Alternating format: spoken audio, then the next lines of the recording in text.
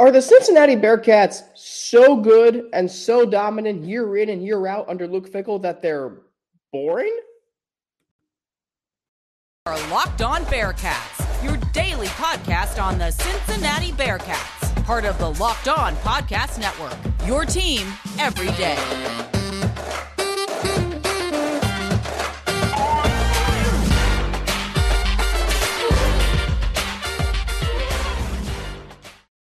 So much for making Locked On Bearcats your first listen every day on a Friday. It's game day preview Friday. We're previewing the Bearcats matchup with the SMU Mustangs tomorrow afternoon, noon kickoff on ESPN.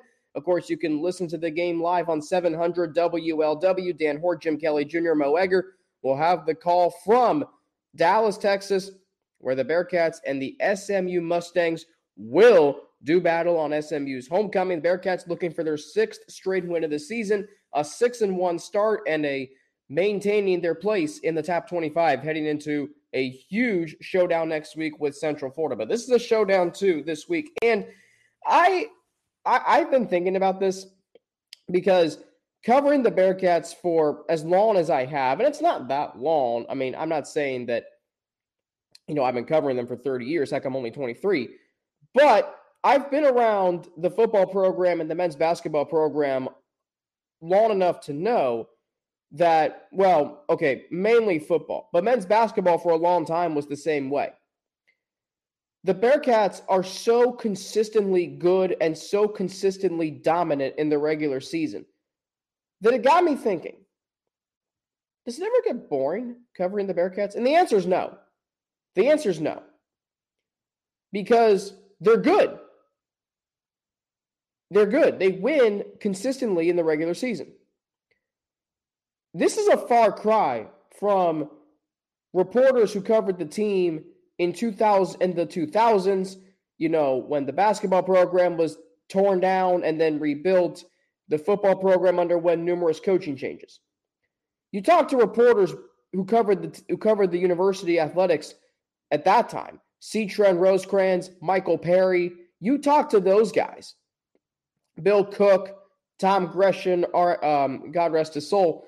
You talk to guys who covered the team then. You talk to Dan Hort, you talk to Mo Egger, for instance. They'll tell you there's a lot of activity. Numerous presidential changes, numerous athletic director changes, numerous coaching changes in both football and men's basketball. Covering the Bearcats right now, for me, for Dan, for Mo, for Justin, Russ, Keith, Chad Brendel, anyone who covers the team, by the way, thoughts and prayers absolutely with Chad Brendel and his wife Kelly as she continues to relentlessly and resiliently battle cancer. Anyone who covers the team now will tell you it's fun covering them because you don't have to cover any drama. You don't have to cover stories you don't want to cover. You get to focus on the team. You get to focus on the games. More often than not, they're wins, and that's a good thing. But when you win so consistently and you win so dominantly, look at the football program. Look at the last 2 years. The Bearcats have not lost a regular season game the Bearcats have not lost a conference regular season game, since 2019. They've only lost one time in the regular season since 2019. That was at Arkansas this year. They dominate they dominate inferior opponents, except for USF apparently. They beat teams that are good. They beat teams who might be better than them, and they play well against tough competition. Like in the last 3 years, they've gone toe-to-toe with Georgia, they've gone toe-to-toe with Alabama, and they almost won at Arkansas. That's called going toe-to-toe with your competition, right? There is a lot of good that comes with covering the Bearcats. But when all you do is win, and more often than not, in dominant fashion, sometimes you want something else to focus on when you cover the team. Alas, that's what we have right now because of the situation going on at quarterback. Is Ben Bryant healthy?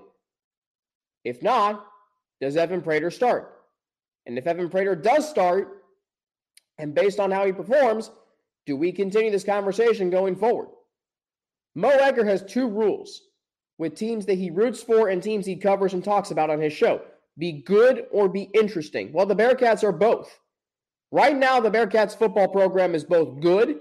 They have essentially four straight 10-win seasons, back-to-back New Year's Six Bowl appearances, a college football playoff berth, and two straight conference championships. Plus, they're moving to the Big 12, so they're going to be a Power 5 program within less than a year. Less than half a year, actually. Officially, July 1st. But once this season ends, they're officially a Big 12 member in my eyes. So that's the football program. The basketball program is interesting because they weren't very good last year. Sorry about that. They weren't very good last year, but they have a lot of momentum on the recruiting front. They have a lot of momentum in terms of offseason, transfer portal pickups. They have an intriguing roster this year. They have a lot of good returning players in David DeJulius and Jeremiah Davenport. They have a young head coach who the university is starting to really embrace in Wes Miller. That's interesting stuff. Plus the history of Bearcats basketball and them going to the Big 12, the best basketball conference in the country, bar none. That's what makes it interesting. When you cover a team that's good, and I'm a part of that, it's fun. Like if the Bearcats weren't good and they weren't interesting, I can't even imagine what that would be like. So I'm thankful that I get to cover a team who's really good. I get to cover a team who is likely going to be playing for a conference championship in football and a New Year's Six Bowl berth, and in which case, if that happens, we'd be looking ahead to a game against a Power 5 team, maybe like a USC or someone like that in the Cotton Bowl. On the basketball front, there's a chance this year we might be covering this team well into March, and they're relevant, and they're playing for a conference tournament championship, and more importantly, an NCAA tournament berth. When the team you're covering is good, that's great. But sometimes you want something else to focus on. And in this case with the Bearcats, we do with the quarterback battle. Because we don't know what's going to happen this week, and we don't know what's going to happen once the decision's made and how it does going forward. Now, if Ben Bryant does start and performs and does, 300 yards 300 yards and 3 touchdowns, okay, fine, then what was all that for? But we still get to talk about the great players on this team. We get to look ahead next week to a massive game in Orlando that very well could determine who has home field advantage in the American Conference Championship game, unless Tulane has something to say about that. So the point is this. It never gets boring when you cover a good team. But sometimes you do want something interesting to come into play. And in this case, we have that. With the health of Ben Bryant and the intriguing prospect of Evan Prater and what he can bring and what he can do, and the fact that we've seen that creates questions. And that's totally, totally fine. All right, coming up, I'll get to my keys to the game for the Bearcats game tomorrow, against SMU. We'll get into that after a word from Underdog Fantasy. That's what this episode is brought to you by. The easiest place to spice up college football season. Here's how to do it. It's easy to play and available in over 30 states. Just pick 2 and 5 players across any team, not just the Bearcats, and decide if they will finish higher or lower. One of the easiest fantasy to play games out there, and you can win cold hard cash in a single game. Sign up with the promo code LOCKEDON, and Underdog will double your first deposit up to $100. Deposit $100 and get $100 free. Go to UnderdogFantasy.com or find the Underdog Fantasy app in the App Store or Google Play Store. That's Underdog Fantasy, promo code Locked On. Get in on the college football pick'em action today. All right, so the Bearcats at SMU tomorrow. I definitely think the biggest key to this game for me, the Bearcats have to be able to run the football. Why? Because number one, it's what this offense still needs to be driven through, its running game. Number two, it's the fact that SMU's running defense is so bad that the Bearcats should absolutely be able to exploit it. SMU is allowing over 200 yards per game. They're 98th in the country in yards per carry allowed. If Evan Prater does have to start tomorrow, which we still don't know if he's going to or not, likely won't know until the morning of the game. If Evan Prater is going to start, that means, as Russ and I talked about yesterday, if you missed that episode, check it out on YouTube or wherever you get your podcast. Russ Heldman joined me yesterday to talk about the upcoming matchup tomorrow and some basketball conversation as well. If the Bearcats have to start Evan Prater, and that's totally fine, Well, Evan Prater's a dual threat quarterback. So utilize that, get him out in space, run some RPOs, get him comfortable in the game. This is a big matchup. You're going on the road to face a team that wants to beat you, A, because they've gotten blown out by them the last 2 years. SMU's gotten blown out by Cincinnati. And 2, it's their homecoming game. And 3, because they're going to the Big 12 next year, Cincinnati. SMU's not. They want to send them off and say, are you really worthy of this? And I said it earlier this week, every team that's not going to the Big 12 wants to do that. They want to be like if you're not UCF, Houston, or BYU, you want to beat Cincinnati because this is your last chance at them in a conference game, especially SMU, because they feel like they are a good program, and they've been much better in recent years. I will give them that. Under a first-year head coach from Rhett Lashley, they're 3-3. They still have their prolific offensive attack. Tanner Mordecai's having a really solid season, once again a quarterback. Rashae Rice is tearing it up on the outside. But the one thing they don't do well is they don't stop the run. And if you can keep a defense, because this game is so big to me, because it will prepare the Bearcats next week for what they're facing in Central Florida. Because it will be a track meet, and this game could be that. So you got to get prepared. And this is the game to do it. But running the football allows you to keep your defense off the field so they're not running around chasing SMU for 35 minutes. You don't want that. How do you keep your defense and neutralize a prolific offensive attack? Is you run the football. And the Bearcats have the ability to do that. Corey Kiner's back at practice, as Russ mentioned yesterday. Charles McClellan is starting to really get things going. 200-yard rushing games in his last 4. He had a solid performance against Tulsa. Did he have 100 yards against Tulsa? I feel like he maybe did. Okay, so he's looking for a second straight 100-yard rushing game, and the Bearcats are healthy. So you got some fresh legs at running back. Ryan Montgomery's working his way back. You've got options to run the football behind an offensive line that should allow this team to do what it wants to do offensively. And if Ben Bryant starts, I talk about this all the time with Joe Burrow. I talked about it last year, and I still sometimes think it. Limit his throwing attempts. If you can make him more efficient, and an offense goes as the quarterback goes, if you can make Ben Bryant more efficient, instead of him throwing the ball 40 times a game, say maybe 30 times a game. If you're running the ball 30 times a game and throwing the ball 30 times a game, that's balanced offense, that's a dynamic offense, and that's quite frankly what needs to happen. If he's not healthy, if he's not 100%, you don't want him to throw the football very often. If you can establish the run game early, which is what the Bearcats need to do, that's going to open up your options, especially if Tyler Scott's not playing. We don't know if he's going to play. We don't know yet. And that'd be a big concern. If Ben Bryant doesn't have his number one target. So that means you have a less than 100% quarterback and absent your number one wide receiver. What does that mean you need to do? You need to run the football with some very good running backs and keep your defense off the field. Second key to the game, get to Tanner Mordecai. He's only been sacked 6 times this season. 6 times. That's 1 per game. So not only is this SMU offense prolific, they protect their quarterback. And for a Bearcats defense that has been really good this season, so far through 6 games after an incredible performance at Tulsa where they had 11 sacks, so far this season,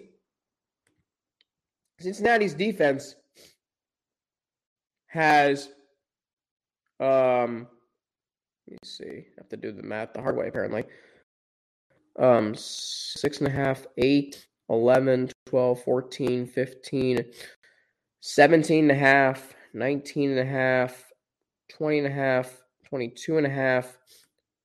This is 23.5 sacks.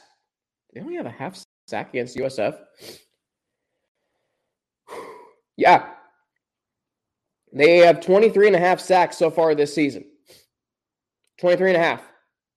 So they're already more than halfway to last year's total of 39.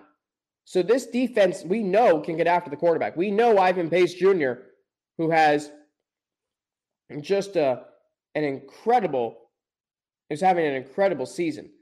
When you talk about where he ranks in the country nationally, right now he has 5 sacks, 12 and a half tackles for loss.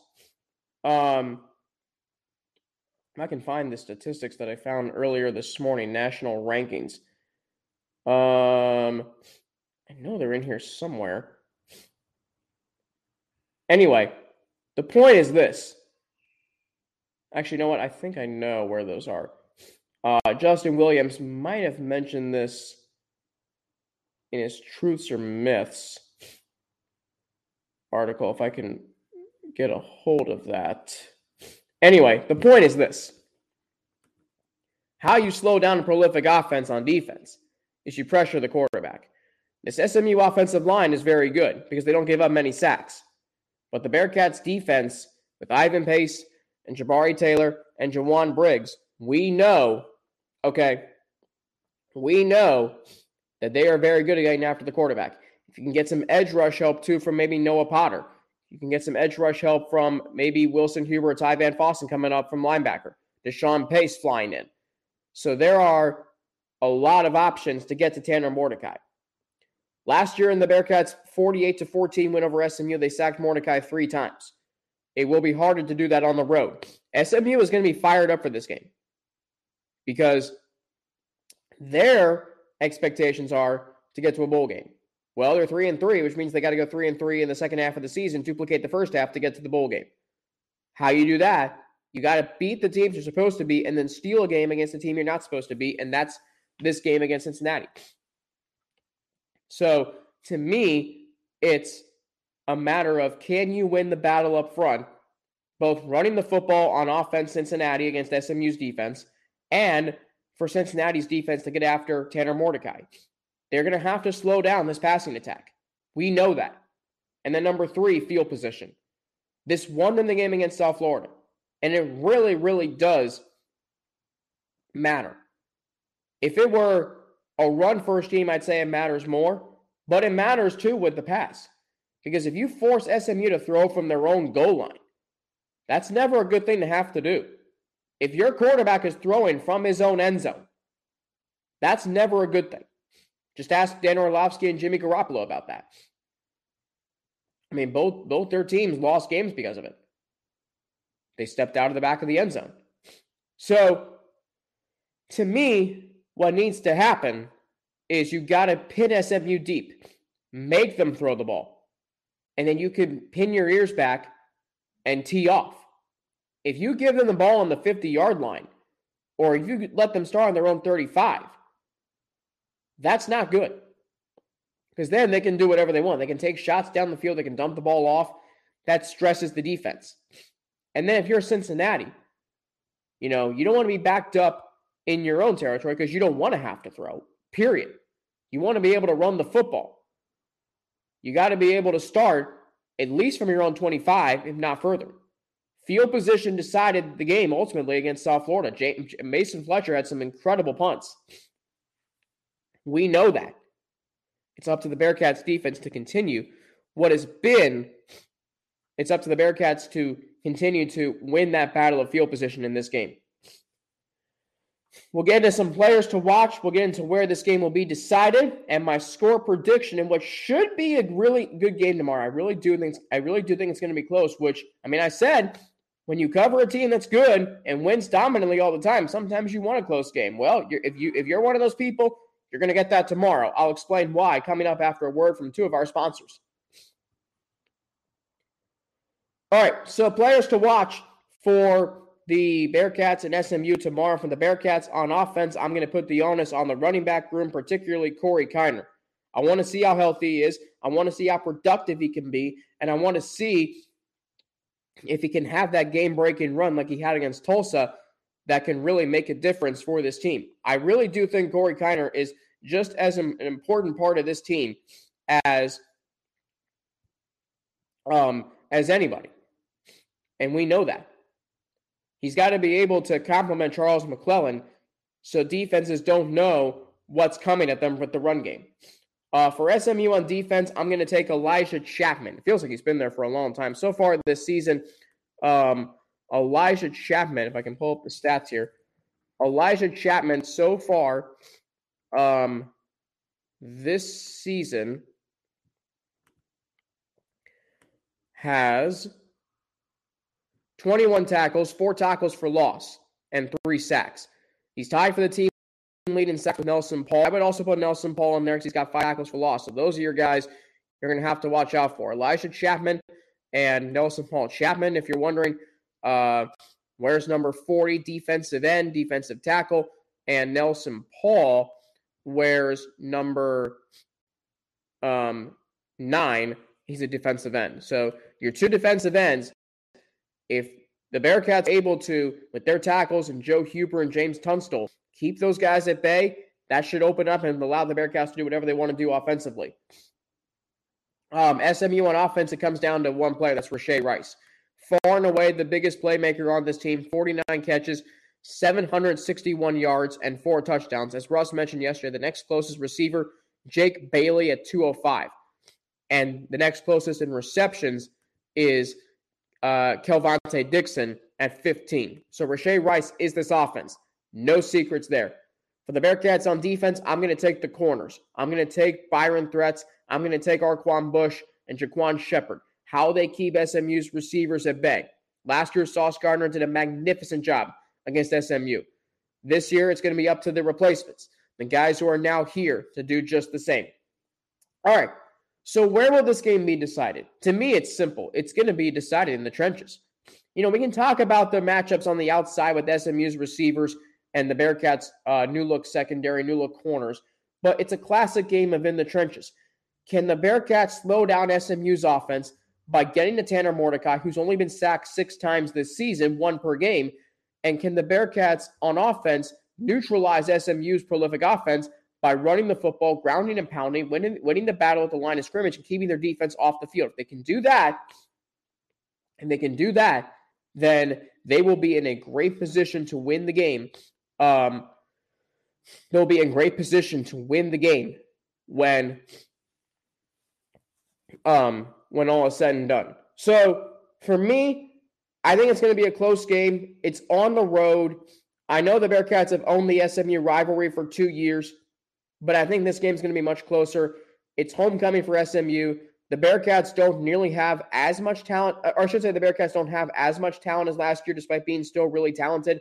I think Cincinnati, though, pulls it out 31-24, get to 6-1, get to 3-0 in conference play, and set up the massive showdown on October 29th against UCF next week. All right, tomorrow, recap posted right after the game. We'll get to the key turning points and what they mean for the overall feel of the team, whatever, on Tuesday. Wednesday, it's our film review from this Saturday's game, and then on Thursday, Russ Hellman will join me to break it all down and look ahead to next week's showdown in Orlando with UCF. Locked On Bearcats is part of the Locked On Podcast Network, your team every day. We're free and available everywhere you get your podcasts and on YouTube. Don't forget to subscribe to the Locked On Bearcats podcast on YouTube and follow us to get an alert every time we drop a new episode. And don't forget, you can follow me on Twitter at Frankie_Natty with 2 N's, NNATI. You can also follow me on Instagram, AlexFrank9_, or email me at alex3frank@gmail.com. Thanks for making Locked On Bearcats your first listen every day. Now your second listen, making Locked On Big 12, making everyday host Josh Neighbors and the local experts of Locked On, taking you across the conference in 30 minutes. Locked On Big 12, your second listen. That's Locked On Big 12.